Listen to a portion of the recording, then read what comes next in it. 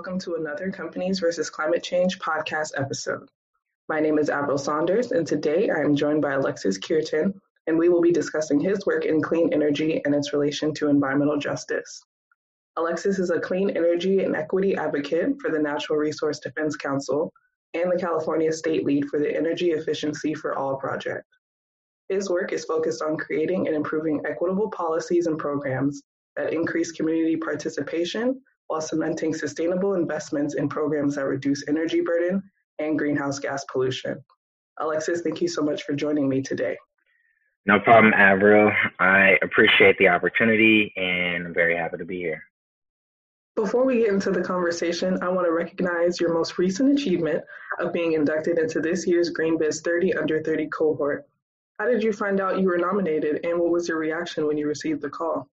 Well, first of all, thanks for bringing that up. For me, ironically, I was on a call with an individual from GreenBiz Group doing an interview for their article on racism and clean energy.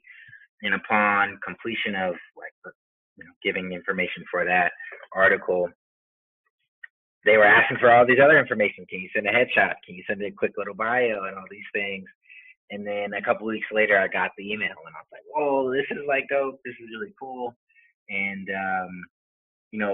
being new to the space, I was like, I don't really know what to compare this to, but extremely thankful for the acknowledgement and the recognition. It's more about the work. So I thank GreenBiz Group and Joe McCower for that. So again, thank you for that recognition. Yeah, and I hope you were able to celebrate that because that's such a big achievement. Congratulations. Yes, I was. Thank you so much. We've known each other for about 5 years, and it's been great witnessing your academic and career path grow from when we were in graduate school in Indiana to you now working in California. But your story actually starts in Tulsa, Oklahoma, right? Yes, it does. The home of Black Wall Street. And I was just born in Tulsa. One day I do hope to go back. But a lot of my upbringing is split between Indianapolis, Indiana, and Atlanta, Georgia. And a question I always get is between those two cities, what was your favorite and why? And for me, it was definitely Atlanta, no shade to Naptown.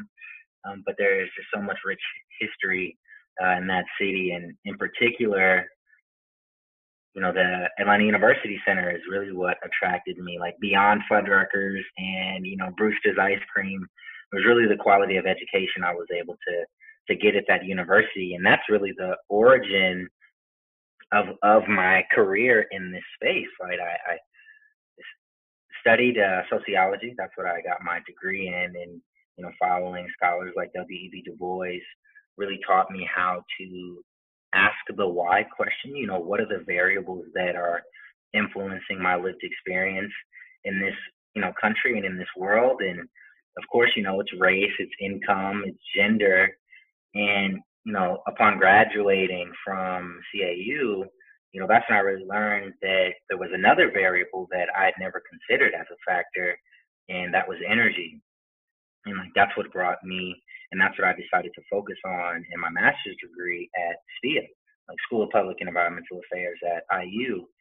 And during that time, it was an incredible moment for me. One, just being exposed to a field of study that I didn't even know existed, right? I grew up parallel to energy, right?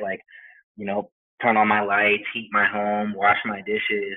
But I never understood how the energy actually impacted, my quality of life, whether it was the cost of the electricity or lack of access to clean energy, especially as it relates to environmental justice. And so upon graduating with my master's, I was very fortunate to apply for the Environmental Fellowship Program through the University of Michigan.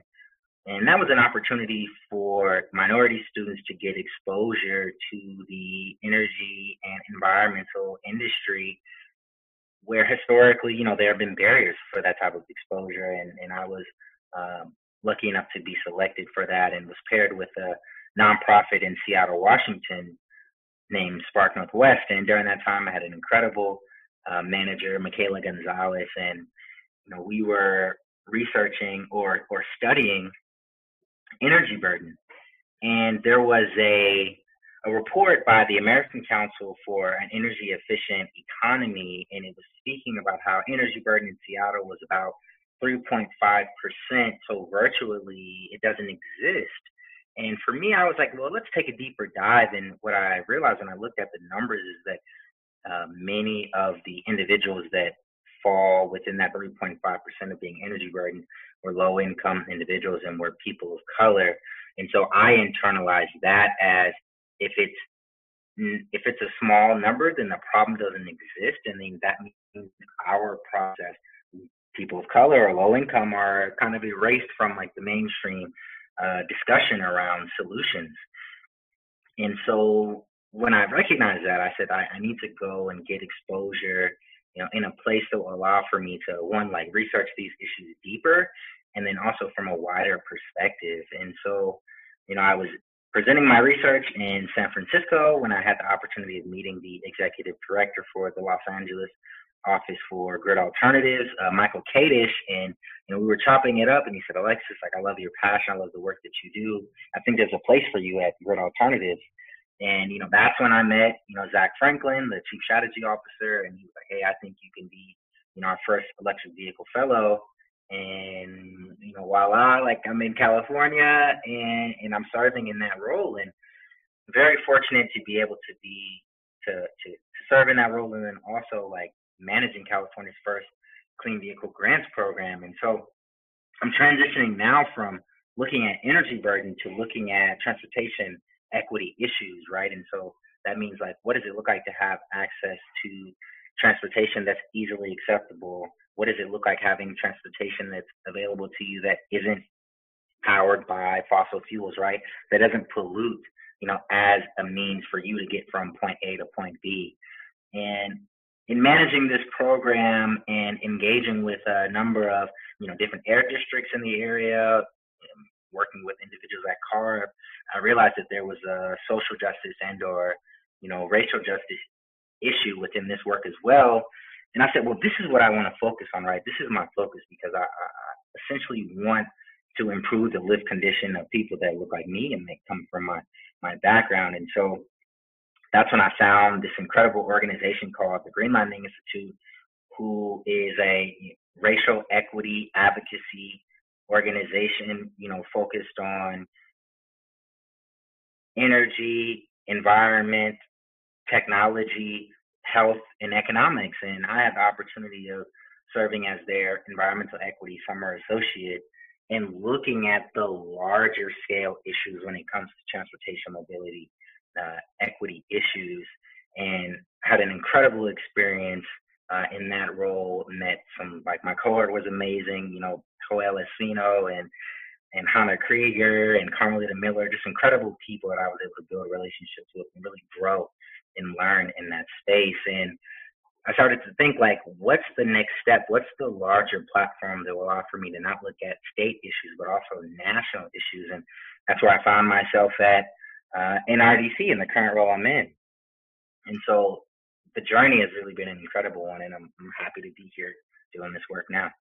That's great. You were able to get experience in energy early on in your career and learn more about what it is you wanted to do as it led to your position at the NRDC. And you've been there for a little bit over a year now. So can you describe the work that you do as a clean energy and equity advocate?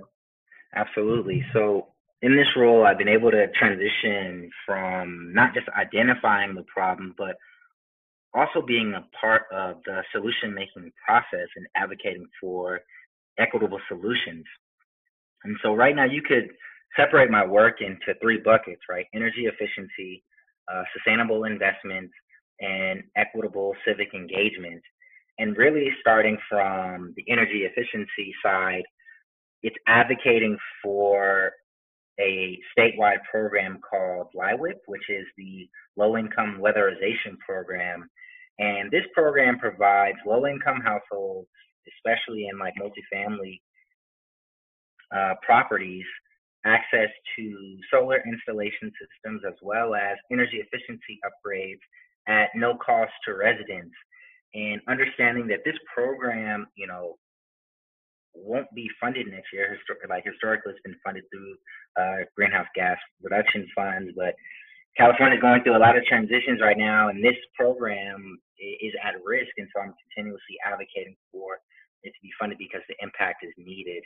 I also advocate for workforce development, and what from that context, like we understand that we're going to have a just transition, right? Transitioning from a fossil fuel economy to a green economy.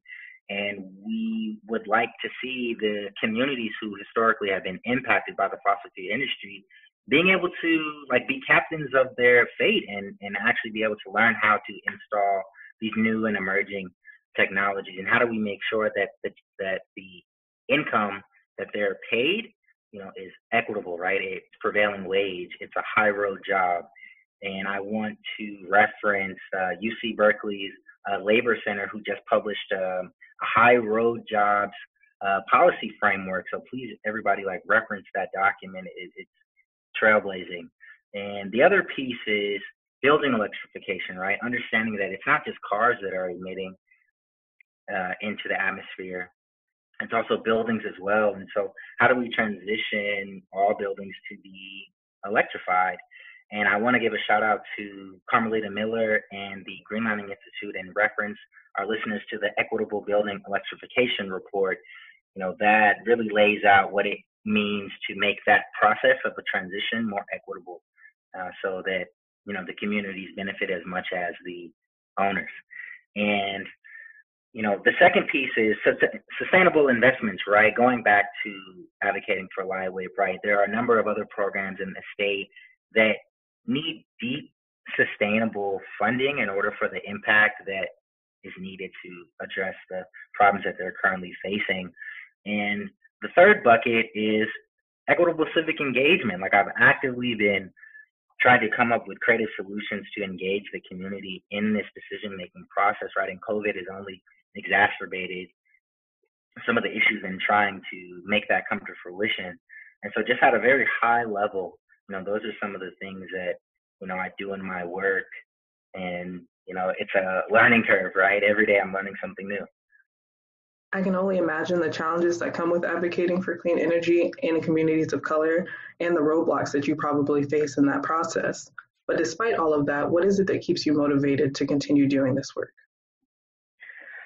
Well, it's three things, right? It's the past, it's the present, and the future, right? The past being my father and the imprint that he's left on me, and just the importance of being a civil servant, right? Serving your community, understanding that you are important, but also what you can provide to other people is just as important. Mm-hmm. And the present really being present and future, right, is my niece, right? Everything I'm doing is really for her. Like my intention and my legacy, for the future is that I hope that, when she is of age, and she's thinking about, what job or career she wants to go into, that I've made energy or the environment, a cool enough option for her to, think about being a leader in, right? A business owner, an advocate, an engineer, and that her skin color nor her gender will be a barrier for her success. And so it's really keeping those three things, within my line of sight and within my tunnel vision that motivate me to keep going. When you mention your niece and wanting to influence her, it makes me think of representation and how that's so important. You and I have both been in rooms, academic and professional, where we might be the only person of our race or our race and our gender.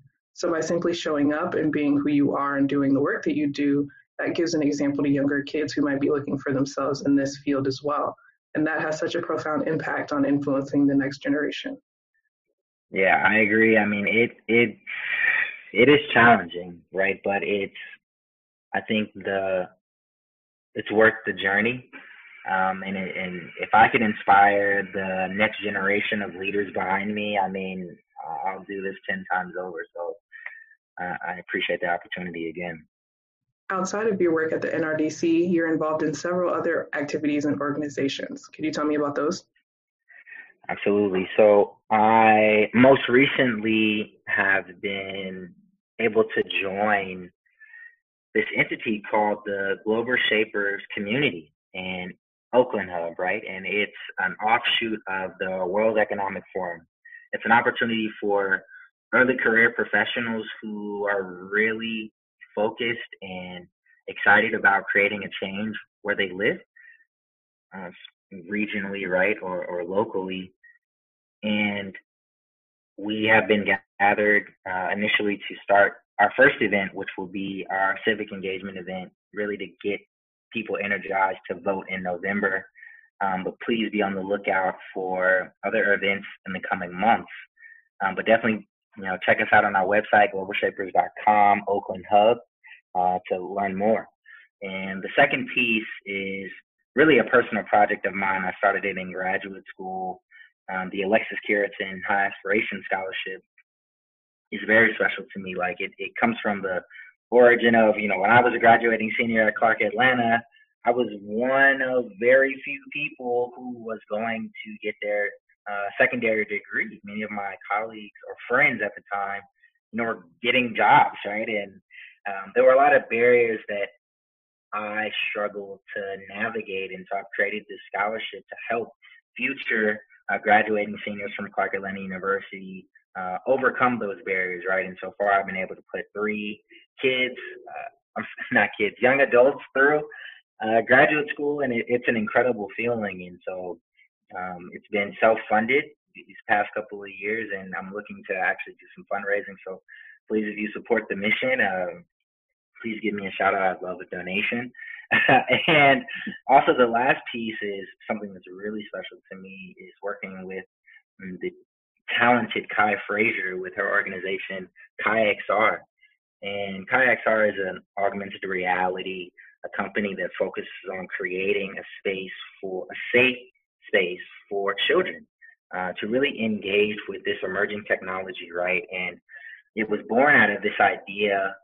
Kai is a past museum curator, and she realized that she was having problems with getting the kids to the museum. And she had this epiphany where it's like, well, why not bring the museum to the kids, i.e., and that is how KaiXR was born. And so we're working now to come up with some creative ideas around intersecting with energy and the environment.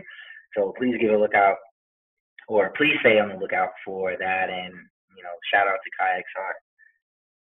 All of those programs sound awesome, especially your High Aspiration Scholarship. I commend you for that. It's important to, find these things that allow us to step away from the 9 to 5, but still allow you to dedicate time to the things that you're passionate about.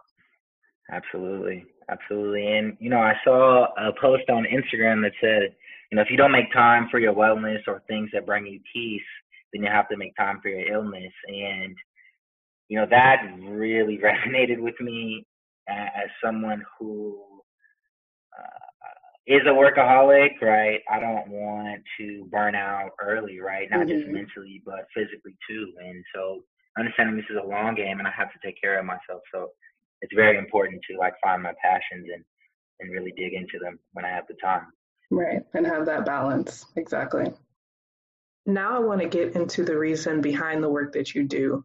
And it's this concept of environmental justice, which according to the EPA is defined as the fair treatment and meaningful involvement of all people, regardless of race, color, national origin, or income, with respect to the development, implementation, and enforcement of environmental laws, regulations, and policies. So even in this definition, we see that there is a relationship between environmental justice, racial justice, and social equity, meaning that you can't achieve one without the other. So when and how did you first realize that these concepts were related? I think throughout my life, I was seeing the connection, visually, but in my head, it wasn't processing, right? I didn't have the language or the tools to be able to connect everything, right? But I think when it finally clicked, it was at my time at the Green Lining Institute, when I really started looking at the origin of some of the issues, the environmental or energy justice issues in California, looking at it from a racial equity lens. I was like, these things are connected. If you look at, Highway 880 and 980 going from the Oakland airport really to downtown Oakland, you understand that that highway is cutting directly through communities, communities, right, where they live. And I'll never forget when I first flew out to California and I saw that. I'm like, this is in someone's backyard. And then, there was a Harvard report or study that cited a correlation between the distance that you drive to work being correlated with the amount of income that you'll generate. And, understanding that oftentimes right now, we're experiencing a housing crisis in California. The cost of living is ridiculously high, and so we're having to live farther from where we work. So what does that mean? We're spending more money on our transportation, which means we're also polluting more, right? And then the money that we are able to generate, it's not going to where we need it to, and it's not going to the utility bill that's due, right? It's not going to our health bill. It's going to I need to make sure I can get from point A to point B every day, right? So that's I think that's just an example of a time where it really just clicked for me. I think I was getting breadcrumbs, right, from graduate school, from Seattle, from Grid Alternatives, and then at Grid Mining, it was really cemented. And as you mentioned, highways being built next to neighborhoods, you think of the implications of that. Air quality issues, health complications, especially respiratory from dust and vehicle emissions. And now we're battling this global pandemic, and we see issues of access to testing and healthcare in these same communities. So how has COVID-19 exposed or even heightened the inequalities that you seek to address? I mean, you've summarized it beautifully, but I feel like this pandemic has only confirmed what many environmental and energy justice advocates have been saying for years, that it's not enough to just do performative acts, right? It's about pen to paper. And I want to reiterate that, these communities need deep, sustained investments. And I believe that there needs to be some creative solutions around, paying them to engage in the decision-making process, because there's time that is required to do these things. And right now, individuals have to spend their time on generating income to take care of themselves and their families, right? To be able to join a city council meeting at 1 o'clock on a Tuesday is impossible for a single mom with 2 kids, right? We know that scenario exists. So how are we creating solutions to those problems? And those are some of the things that I just think about, that COVID has heightened, right?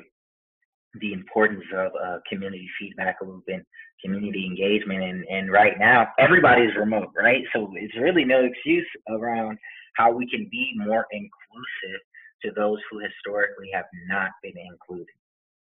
As we come to the close of what has been such a great conversation, I want to talk about what is next for you.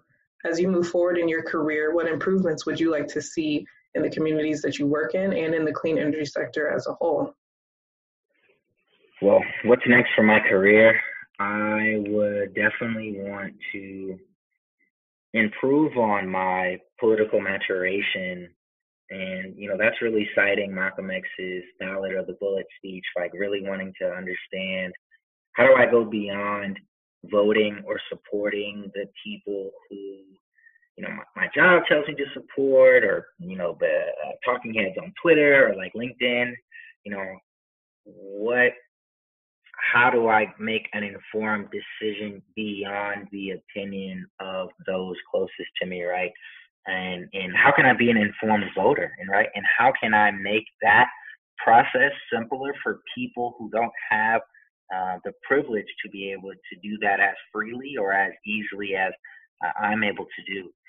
I think the second piece is really, again, going back to standardize and simplifying the community feedback loop and like what that means. Like, for example, I didn't mention this earlier, but I'm involved in a number of proceedings at the California Public Utilities Commission.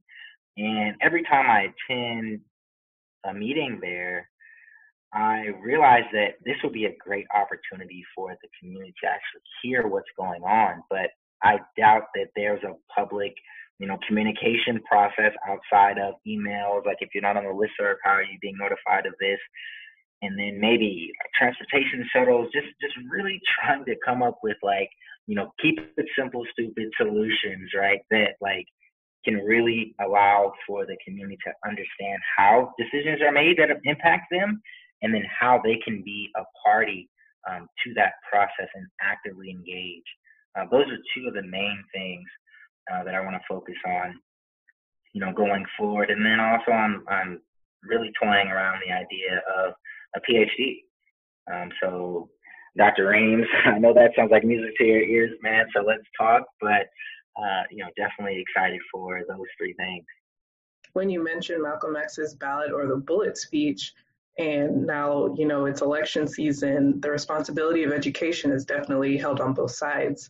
As members of our community, it's important that we learn about current elected officials and those running for office. And then also not just voting for the presidential candidate, but doing the research to make sure that we're making educated votes all the way down the ballot. And on the other side of that, elected officials need to really know about the communities that they serve and incorporate more avenues for public engagement and feedback in the policy process. Earlier in our talk, I read the EPA's definition of environmental justice. And for my last question, I would like to know what environmental justice means to you, and how do you think we can achieve it? Great question. To me, environmental justice means accountability.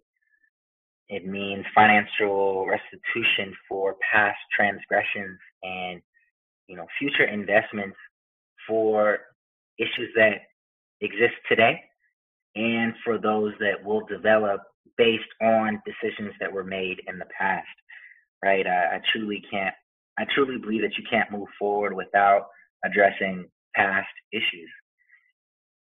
And I think that's achieved, one, by voting in November. We have to get a administration into office that really understands and respects science and fact and, lived experiences. I think that's extremely important. And also, the second thing, I believe it's embodying the audacity of hope. Like, we have to keep the faith that our efforts are not in vain.